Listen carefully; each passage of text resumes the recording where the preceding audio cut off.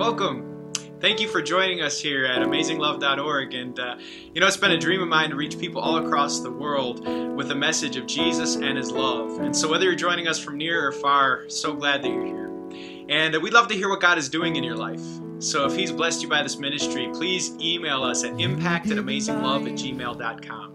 If you'd like to support this ministry and make sermons like this possible every week ongoing, please go to AmazingLove.org and go to our giving tab. But now may God bless you. May He guide you. May He speak into your life and direct you all through the power of His love. Thank you.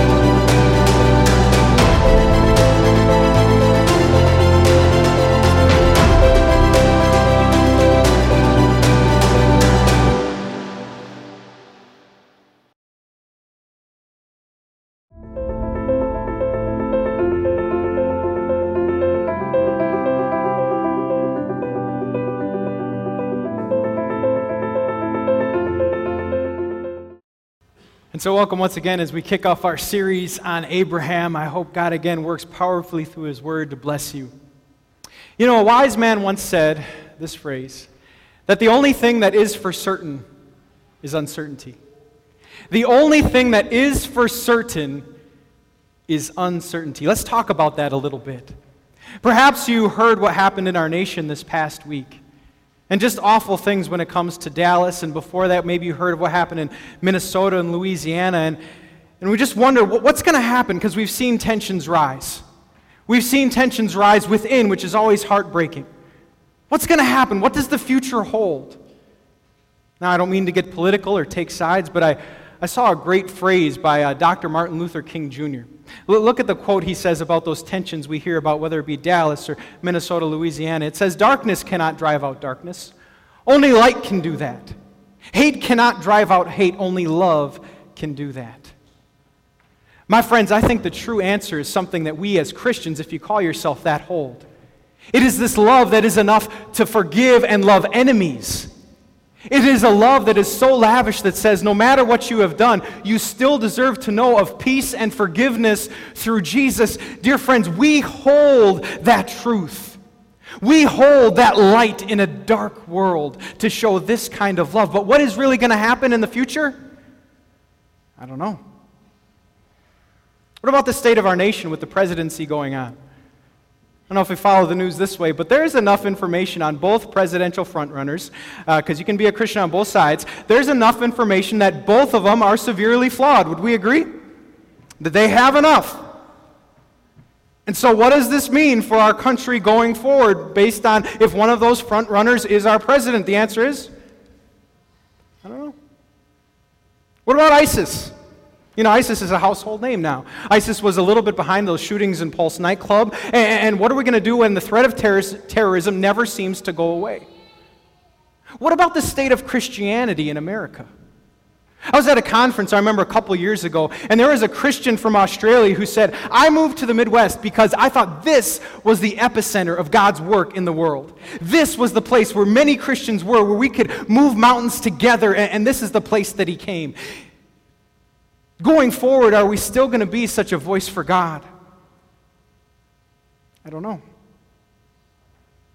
What about your lives? Let's break it down from abroad to just what's going on. Is anyone right now facing uncertain times? Is anyone looking forward and you're not sure what the future is bringing? If you can, could you just participate with me? Who's facing a bit, whether large or little, uncertainty? Yeah. Because we know how the world works. We go through job changes, and we go through school changes, and we move, and we go through different things like a new baby, and all these things change our life, and the future, which was clear before, doesn't seem so clear anymore. And I wanted to tell you that a pastor is not immune from all this. So maybe it's good that I'm up here because I can empathize, I can relate. In our own household, we go through changes, new school years, new jobs with my wife, all these kind of things. I remember setting together a ministry plan. And if you can be here, our ministry plan is August 14th. We're going to talk about it, and we're going to say, this is what we're going to do together. But I've sometimes gotten the question, what do you think is going to happen? And all I know is what I'm going to do. I don't know what's going to happen. And so in uncertain times, I've been saying it quite a bit, the reality is it's a hard thing to say, but it's, I think, a brave thing to say. We just got to be real with the fact that I don't know. I don't know what's going to happen with the tensions in our country. I don't know what's going to happen with the next president. I don't know what's going to happen in your life, in my life. I just don't know. So I'm glad you came to church today. I hope you come back next week. No. Is there anything that God can do to speak into this?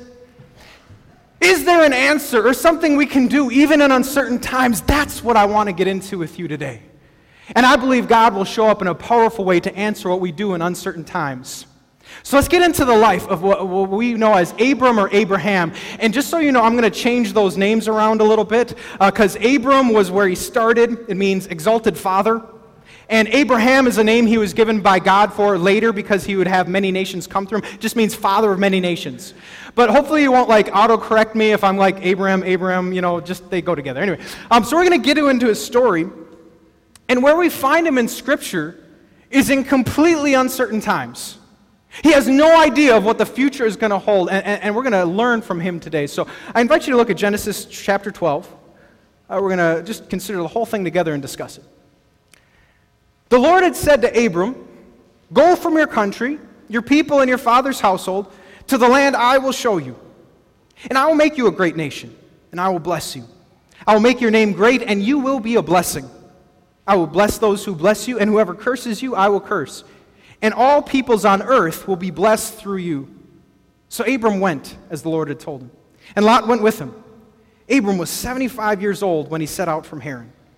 He took his wife Sarai, his nephew Lot, all the possessions they had accumulated, and the people they had acquired in Haran, and they set out for the land of Canaan and arrived there. Abram traveled through the land as far as the site of the great tree of Moreh in Shechem. At that time, the Canaanites were in the land.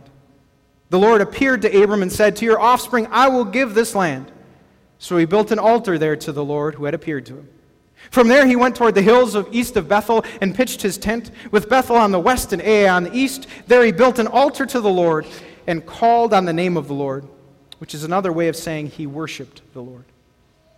So Abram is told to go to a place he's never been for a future he has no idea what it will look like. And yet we learn from him today. May God so bless our discussion.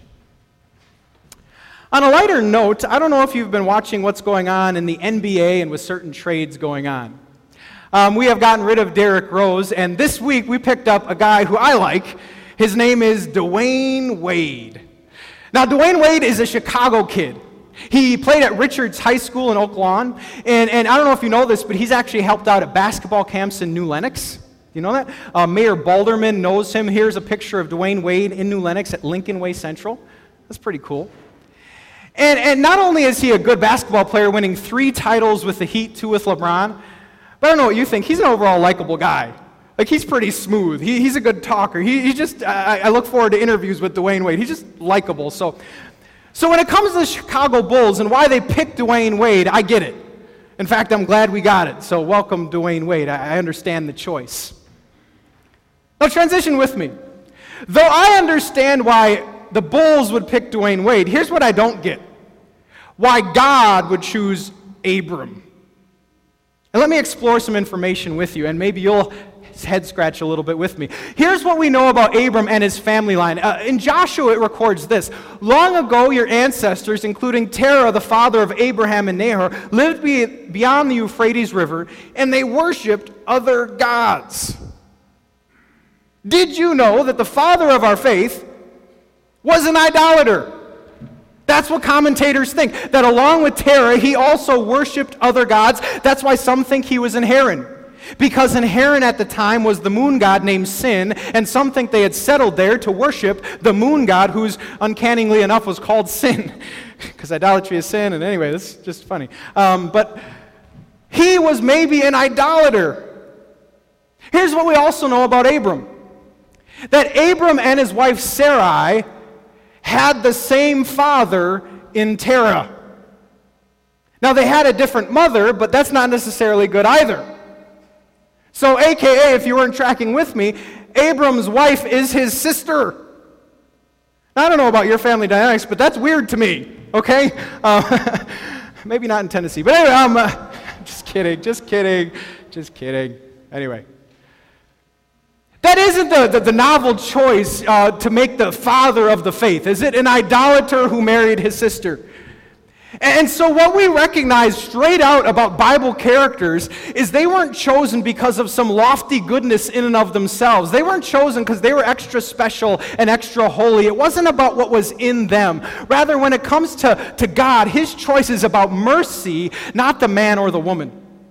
You find the same thing in David. I don't know if you know his story, but the guy after God's own heart was an adulterer and a murderer in a crazy way. I don't know if you read the story of Noah and when he got drunk. I don't know if you know the story about Peter and his cowardice, or the story of Paul, who wrote most of the New Testament as an accomplice to murder. See, God will never let us be so enamored about a person. He will always just deflect and say the true thing we should be enamored by is by God. Now, I was reading a commentator who said this about the choice of Abram.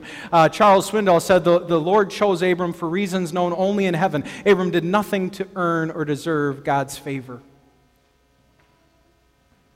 The truth is, it's the same with you and I. And first of all, I just want to pause and rejoice with you. Isn't it awesome we've been called by God to know him? Is anyone else excited about that?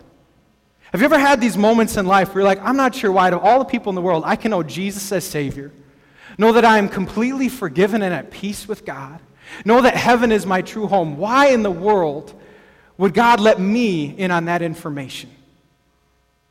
And the answer is, it's not because of anything in us, it's because of what was in God. Not because of anything in our heart or mind, but because of everything that was in God's heart and mind for us. Consider this passage about God's choosing. It says in Ephesians, in love he predestined us, he chose us to the adoption to sonship through Jesus Christ in accordance with his pleasure and his will. Again, there was nothing in us that God should choose us. And so we just default and we say, man, it's good to be called. And here's why I want to speak to you if you don't consider yourself a Christian. Maybe you're watching online. Maybe you have questions. I believe, whether you realize it or not, it's a privilege that you can hear about Jesus, Savior. And maybe today Jesus will be calling you so that you would know him like never before. Because the love I proclaim is the love for you, whether you realize it or not. The love that he died for you and forgave you. That is his call on your heart today.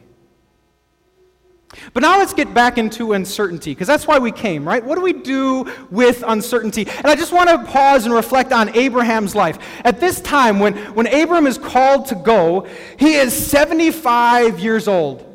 Now, I won't raise your hand for who's 75 years old, but I will say this. The older I get, the more comfortable I get with the same things. Does that make sense? The older I get, the more comfortable I am with the same food, with the same locations, with the same people. In fact, I would admit that I'm probably more adverse to change the older that I get. Is that maybe common? Know what you know? So Abram is 75 years old, and he knows everything about life. He knows the people, his family, how to make a living. He knows what he likes, where not to go, all these things at 75. And when God tells him to leave, he knows exactly what he's leaving without having a clue what he's getting. Isn't that phenomenal? He knows exactly what he's leaving in detail without knowing a clue of what he's getting, where he's going to work, what it's going to be like, what the people are like, right? And yet, what is his response? Look at verse 4 with me as God calls him to go. Verse 4 is something that is applaudable in the life of Abram. So Abram went as the Lord had told him, and Lot went with him. Abram was 75 years old when he set out from Haran. So this is the big principle. This is one big takeaway when it comes to uncertainty. Abram shows us that you don't have to know the outcome in order to obey. You don't have to know how it all plays out in order to follow what you know God says right now. And very often, I believe it works the same way in our lives. When we obey God, sometimes we know exactly what we're missing out on without knowing exactly what we're gaining. Maybe there's some teen girls in the room, and teen girls, sometimes you talk behind each other's backs. I'm speaking in generalities, and someone said something bad about you, and everything in you wants to talk to someone about them and say the same things about them, and you know exactly what you're leaving by not saying that or continuing that pattern, and it hurts. And you don't always know what you're gaining by not gossiping. Or look at service for the Lord. Sometimes we know the exact hours we put in service for the Lord. We know what it took without knowing exactly where this all leads. Or how about offerings? As we give to the Lord out of what He gave us, we know exactly what we're giving and not knowing what are you going to do with it. I tell you, we don't always know the outcome. But doesn't mean we can't obey. And here's another thing that I know about obedience. You will never look back and regret your obedience the way you regret some other things. When we obey, even when we can't see the outcome, we again will be in the place where God wants us, whether that's a good place, bad place, but we'll never regret our obedience or giving God glory. So right now, in your uncertainty, I don't know what it is, just continue obeying. You might not know what works out. You might not know what God is bringing, but I would just commit to you that doing it the Lord's way, doing it God's way, whatever that is in relationships and finance and whatever it is going to be the way that pleases God and works best in your life. But another thing I want to consider with you is the upside of uncertainty. Uncertainty is not very fun, but I believe God does some of His best work. And to illustrate this, I want to talk about something I saw on Facebook. Yes, I am a Facebook stalker, so watch out. I will see what you post on Facebook. And this one I saw on Facebook, and it was a story about a girl who for the very first time saw her mom at age 2. Let me tell you this story. It was a girl in Brazil who was 2-year-old. Her name was Nicole Pereira, and she had a disease where fluid would build up in her eyes so that she could not see her mom. Her mom exhausted all the medical resources in Brazil, and to no avail, that she couldn't see. So the mom posted her story on Facebook, and the Facebook community took a hold of it. And after some time, they raised $17,000, the Facebook community. They flew this family to the States so that this girl could have an eye-opening surgery that worked, and she saw her mom for the very first time. If it's okay, I wanted to share with you this video, just recalling what I just told you. Here it is. Oi, Nenê. Oi, Nenê. Oi, filha. Oi. Oi.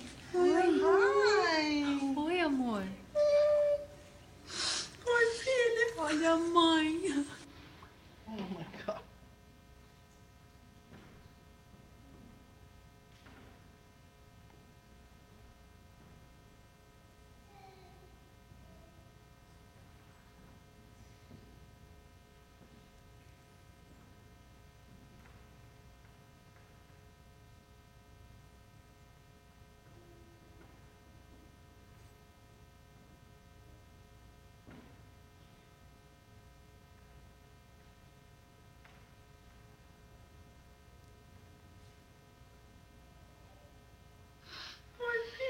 Olha a mãe. Oh, my God.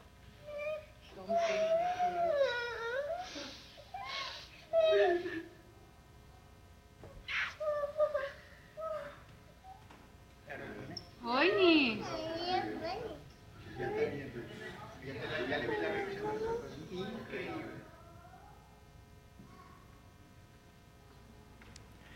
And how awesome is that story? I'm not a very touchy-feely guy, but that was pretty good. And I want to reflect with you, just consider yourself as that mom.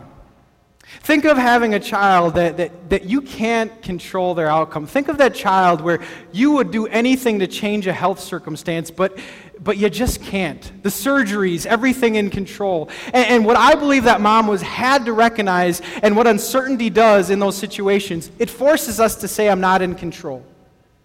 It forces us. Have you ever been there with a kid? You just realized, I am not in control of this.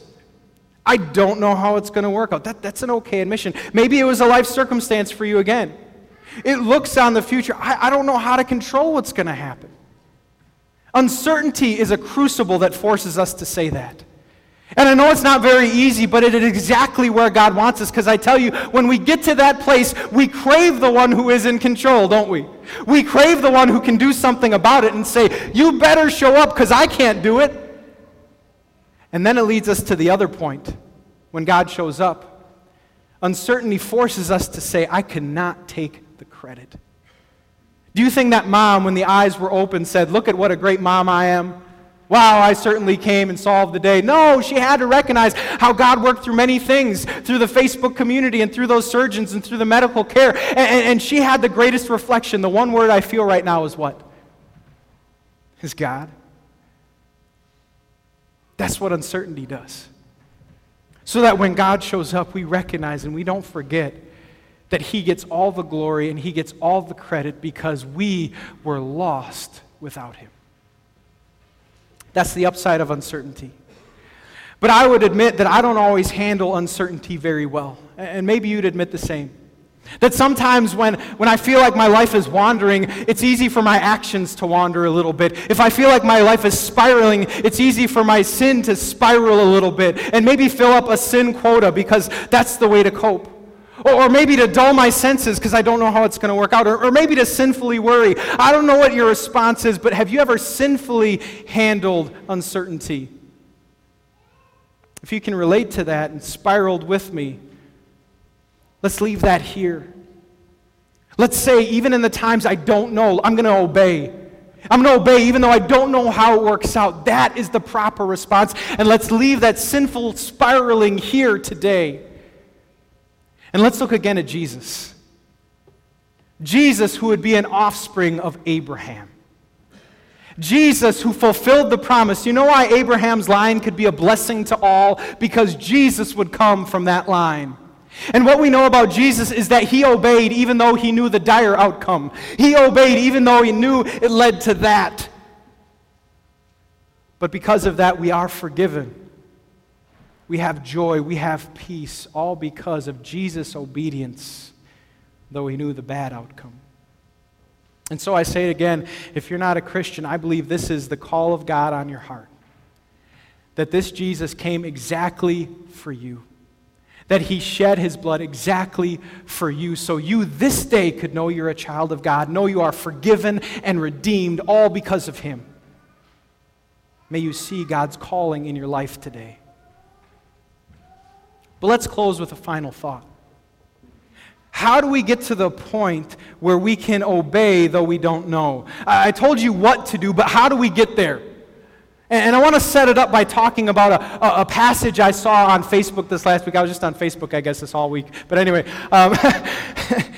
and with what's happening in Dallas and happening in Orlando, I've heard many of this passage just shared by many different sources. It's a passage, it's funny, it came up in my own devotional reading, so maybe God is using it. Look at this passage. It says in 2 Chronicles, when I shut up the heavens so that there is no rain, or command locusts to devour the land, or send a plague among my people.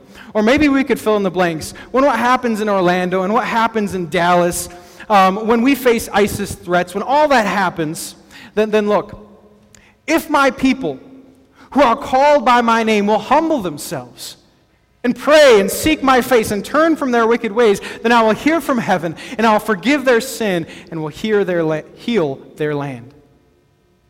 Many people right now are using these circumstances to call for repentance, and I tell you, repentance is always appropriate. We should always turn back to the Lord and say, forgive us and keep us in the palm of your hand and bless us despite what's going on. But this is a conditional promise, isn't it? And it's conditioned on this one word. Could you say it with me? It is if. Now let's go to the promise Abram was given.